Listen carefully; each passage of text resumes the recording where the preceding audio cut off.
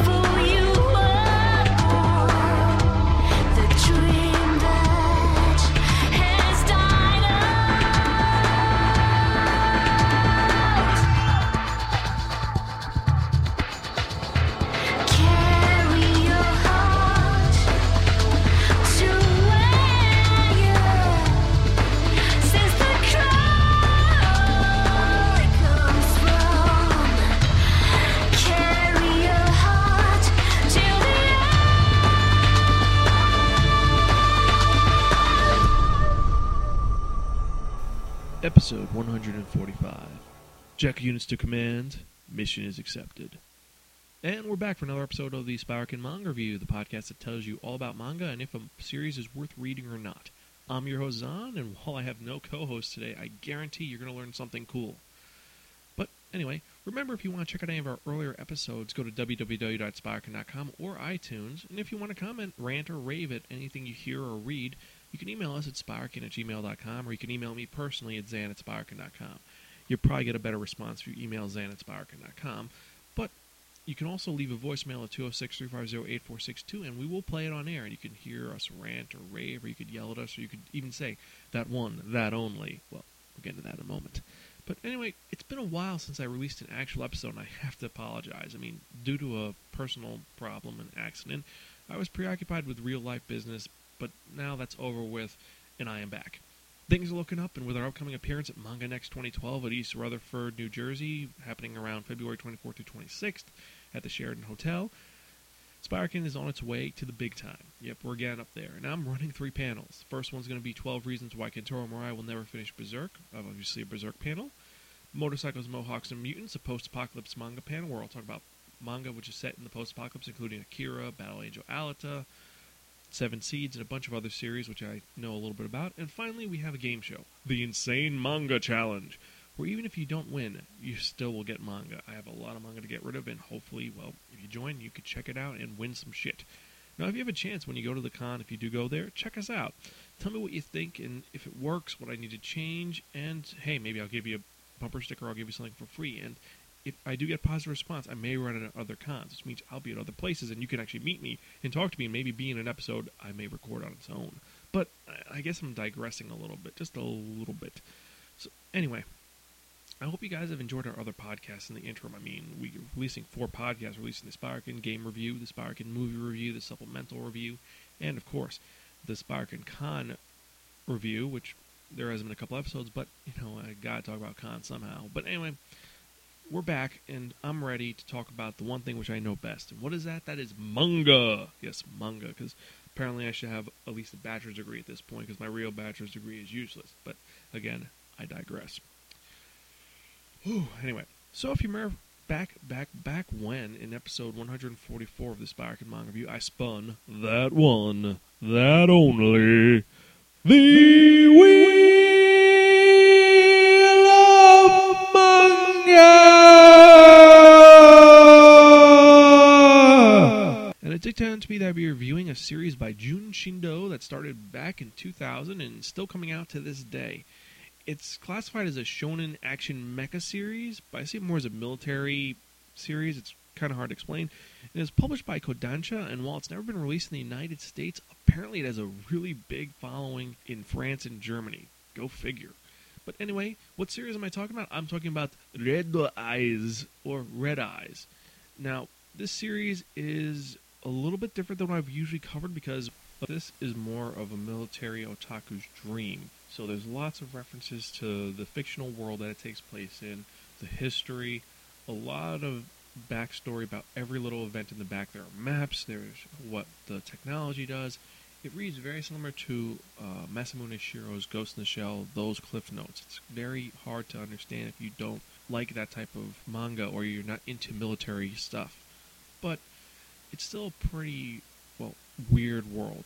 So let's get into what Red Eyes is actually about. Now, it takes place in, two fictional countries, the Republic of Rijuma and the Federation of Dreykov, and they've been at war for lots of years. And this takes place in the 182nd year of the GU calendar, which is the Grand Unification. So it's in the future, and these worlds are in Middle Eastern Europe.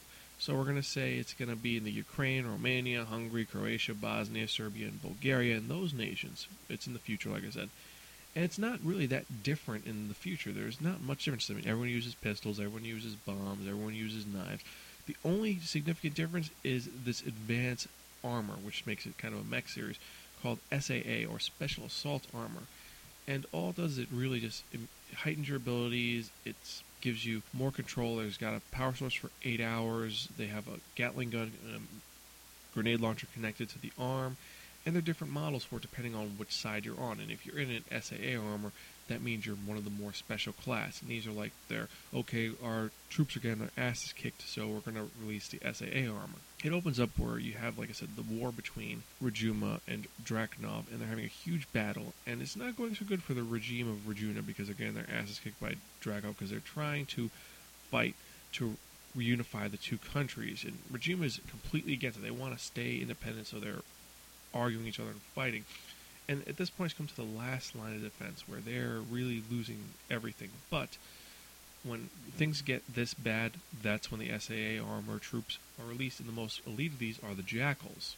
And there are these groups that are dressed up in SAA, which is this special assault armor. It's kind of very mechish. It's the only actual mech thing in the series because most of the weapons are conventional rifles, machine guns, grenades. But the new difference in this universe is this power armor. And what the power armor is this armor which will last for about 8 hours, and it's pretty fucking badass, to be honest with you. I mean, it's got a Gatling gun on one arm, and it's really strong, bulletproof to most common ammo, and it's just badass. And the Jackal group is led by Captain Grahad Mills, this guy who's just known for killing lots of Drakenov troops alone. And he prefers to work alone, and he's just like this ultimate master combat expert. He's a great tactician, he's awesome at everything, and he is just very precise at what he does. And he is a very good commander. And his second in command is Julian Krauss, this guy who, he's good, but there's something off. I mean, when you first see him, he's defending a group of the Regium army, and he kills the Dragonovs. Then he flips around and kills them. They're like saying, "What are you doing? We're on your side." And he's like, "You're not on my side. No survivors." Something is wrong there. So after Captain Mills, who I forgot his nickname is Genocide because he kills anybody in his path, after they save the day, they win the battle. Turns out that his entire group, the Jackals, betray him. And I say, "Oh God, you went crazy and you killed everyone on our side." He's like, "What are you talking about? I would never do that." It's like, "Well, sorry, Captain. I mean, there's 7 of us and only 1 of you." And they end up getting him arrested for rebellion and treason. And he didn't do that. He was a loyal subject, and they end up arresting him And after that happens, the city that they're trying to protect in Dragunov is nuked off the planet by this missile. The missile has no heat signatures, no nothing. It just goes in, blows it up. It's like a vacuum. Ends up killing lots of people, and he's now been arrested, and he's ends up being sentenced to death for treason for something he didn't do. And this opens up really in a nice place. I mean, the first chapter is very dialogueless. It's just literally the fight happening, and it's a lot of good action panels, but it's a little confusing. And if you don't like action panels, it's going to get a little boring. You might skip over a lot of it, or just skip to the next chapter. But it has some nice dynamics to show the differences between the two armies, and also to show the positives and negatives of wearing the SAA armor. So then it gets into the actual story, which is 2 months later. Like I said, Mills is now going to be sentenced to death. They're coming to kill him. And meanwhile, Lieutenant Julian Cryas, the guy who betrayed him, ended up becoming promoted. He's now a colonel, but he's not really a colonel. He's a colonel in the Dragunov army. He's working both sides. He's a lieutenant still in the Regium army, but he's a colonel in the Dragunov army. So he's playing both sides because he's obviously a power-hungry asshole. And personally, I can't wait to see him get his head blown off at the end of this series. But as I said, it's still going out, so I don't think it's ever going to finish. It's 13 volumes so far. But he's getting promoted. Things are going good. And they go to execute Mills, and Mills, unarmed and handcuffed, ends up taking out all of his guards, 7 of them who are in full body armor. Takes them out, kills them, and he escapes. And as he's walking out of death row, you see a lot of the other convicts there who are saying, "Hey man, let me out." Like, why should I let you out? You're like me. We're wolves. We have to kill. And these are people who've done reprehensible things. One guy killed his platoon to eat them. Another one, just for the hell of it, went to an entire city, slaughtered everybody, and then proceeded to have sex with the dead bodies. And what does Mills do? Does he let them out? No. Mills turns his gun on both of them and literally kills them. And he says, I'm going to find my group, my former command, and I'm going to kill them all. My war is not over yet. He wants revenge on what happened. He wants to find out why his 7 subordinates betrayed him, and he's just going to find out what happened and execute each of them. And it ends up where he pumps information from a couple guys and finds out where his third in command, who originally was his second in command, Captain Waldman, Waldman is an interesting character because he actually tried to assassinate Mills earlier. Happened was before Cryas showed up, there's a time when Mills was sniping in a building and he was getting ready to sniper, and a kid shows up with a box. He's like, "Yeah, sir, someone told me to give this to you. He said I get chocolate if I give it to you." And obviously you can guess in this box he's holding is a bomb. So the bomb goes off, but Mills survives, the kid gets killed, and Waldman unfortunately does not get his promotion, because if Mills died, he would become the captain of the Jackals, and he was a very power-hungry guy, but not as much as Cryas. He would try to assassinate Mills, but he wouldn't really go about saying he was a traitor. Cryas is a traitor, and he's just, reflecting. But it gets into a really big assault between now Captain Waldman, who started as a sergeant. He's now this leader of this group called the Blackbirds, and they have their own armor, and it's him versus all of them. And it's a pretty intense fight sequence. And I don't want to spoil how it goes, but it's just, you get some very inventive scenes. Like one scene, you see all of them, they see this heat source. Like, okay, I think we found him. He has a heat source. We're going to go after him. And they go in after him, and immediately he gets a message saying, listen, we have a small problem. From command, like saying, he took one of the Navy bodysuits, and those are heat resistant. He calls his group, "Oh God, don't go in there, go in there." And it turns out that he set a booby trap to fuck with them, to take them out. And remember, they're wearing high-level body armor. And he is so good, he takes out 12 guys with just a pistol. It is a pretty in-depth and very fucked up series where you see a lot of body shots and a lot of crazy shit going on. But you have a lot of interesting scenes where you just have him, how he outsmarts them, and all the tactical maneuvers he does. If you like movies where there's shootouts and you have man versus an army, like Rambo or like Shoot 'em Up, you will love this series. There's a lot of very nice gunplay and a lot of great strategical maneuvers that are done in this. If you're not into that, though, you will be bored to shit. The story is a little compelling because I want to see where it goes, because why the other ones were involved, because there are 7 people. We only learned about 2 of them, why they betrayed him. The main person, and then Sergeant Waldman, who's now Captain Mikhail. The rest of them, Kruger, Gaetan, and Sterioni, we don't know why they betrayed him. We're never going to know why. So, unless I read further, and you might want to read further. I personally, I don't think I have the time. I have too many manga to read, because, of course, this is a manga podcast. But the art style is a little dark. Well, what am I saying? A little dark. It's pretty dark. It's very technical. All the machinery is designed to a T, and it is a little 2000s-tastic. It's a little dirty. It's a little gritty. And everything looks worn, which is a nice aesthetic to it. It looks like it's real items. It's not, oh, this is pristine, brand new, glistening body armor. No, this is armor that has been used in battles. You see bullet marks and bullet scars and knife scars. And oh, speaking of knife scars, apparently this armor, which is bulletproof and all this stuff, can be taken out by a knife. I don't get that. Someone please explain why. It could get rid of ballistics, but heavy knives can go through it. I don't understand that at all. Is it because it's the piercing versus blunting? Is that what it is? I don't know. But the art design is very flashy. It's very dark at times, and other times it's very light and bright, and you can't tell who's on which side at the time because the armors are very similar. It's not like you have one guy is wearing fatigue-style clothes and the other person's wearing not fatigue clothes, or one person has a dark uniform, one has a light uniform. At times when they're in battle, you can't tell who is who. So, maybe that'd be why you couldn't tell who was the good guy, who was the bad guy. But it is a very well-designed series for the aesthetic which it is, which is about its military. So you want to see all the different uniforms, all the different devices, all the different outfits. That is well done. Character design, well, it's a kind of erratic, because when you first see Mills in the prison, he's got long black hair. And then when he escapes prison, suddenly he has short white hair. And it's like, wait, what happened? Did you stop and get your hair dyed within 2 minutes after you escaped? What happened? You don't really know what happened. It's just kind of a anomaly, which I didn't really like, but it wasn't bad. So, anyway, let's get on to that part you've all been for. What am I talking about? I'm talking about the review for this episode.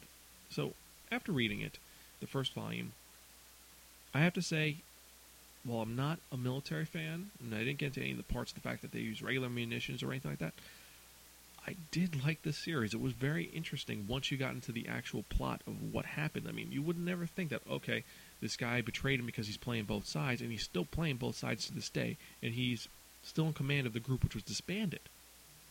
You would never think that. And it's got all these little subplots, which nothing is revealed yet, but there's more going on, and you want to see where the more is going on. And you like where it's going. Like I said, the art style is decent, not great, but it's passable, and this series is definitely for a niche market. If you like action, mecha, military series, you will love this series. If you're a romantic fan, if you're a comedy fan, you're not going to like this. It's a pretty dark series. It's not Berserk dark where, Guts watches Casca get raped by Griffith and also gets his eye ripped out and he has to cut his own arm off. But it's a darker series. There's not a lot of humor in it. It's more serious. There is a lot of dialogue sections where they're talking about what happened during the war, where it is. And at the end of the manga, there's actually an appendix which talks about the war itself, and it gets in depth on what happened every year, where all the battles took place, what were the battles. It's very battle heavy. So if you want something light, you're not going to like this. This is not a series that's like a 4-coma. This is a very in-depth series. I can see why it's popular in Italy and Germany and France, because it is a more mature and very organized and informative manga. I don't see why it could never be released over here, though. There's nothing really Hitler-y or Nazi-ish about it, but I don't know.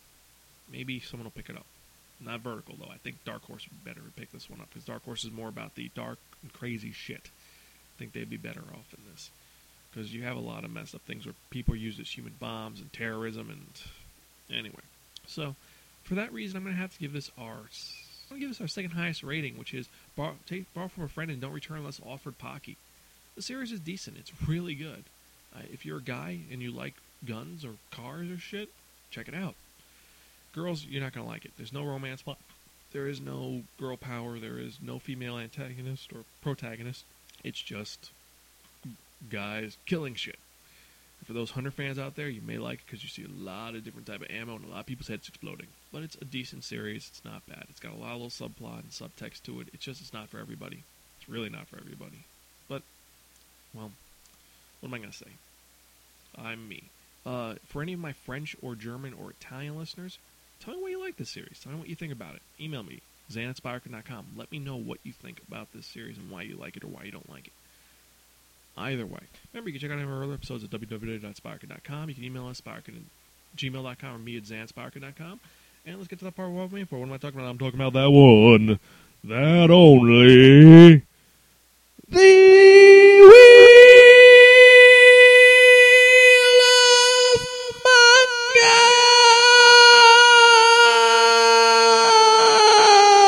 Manga!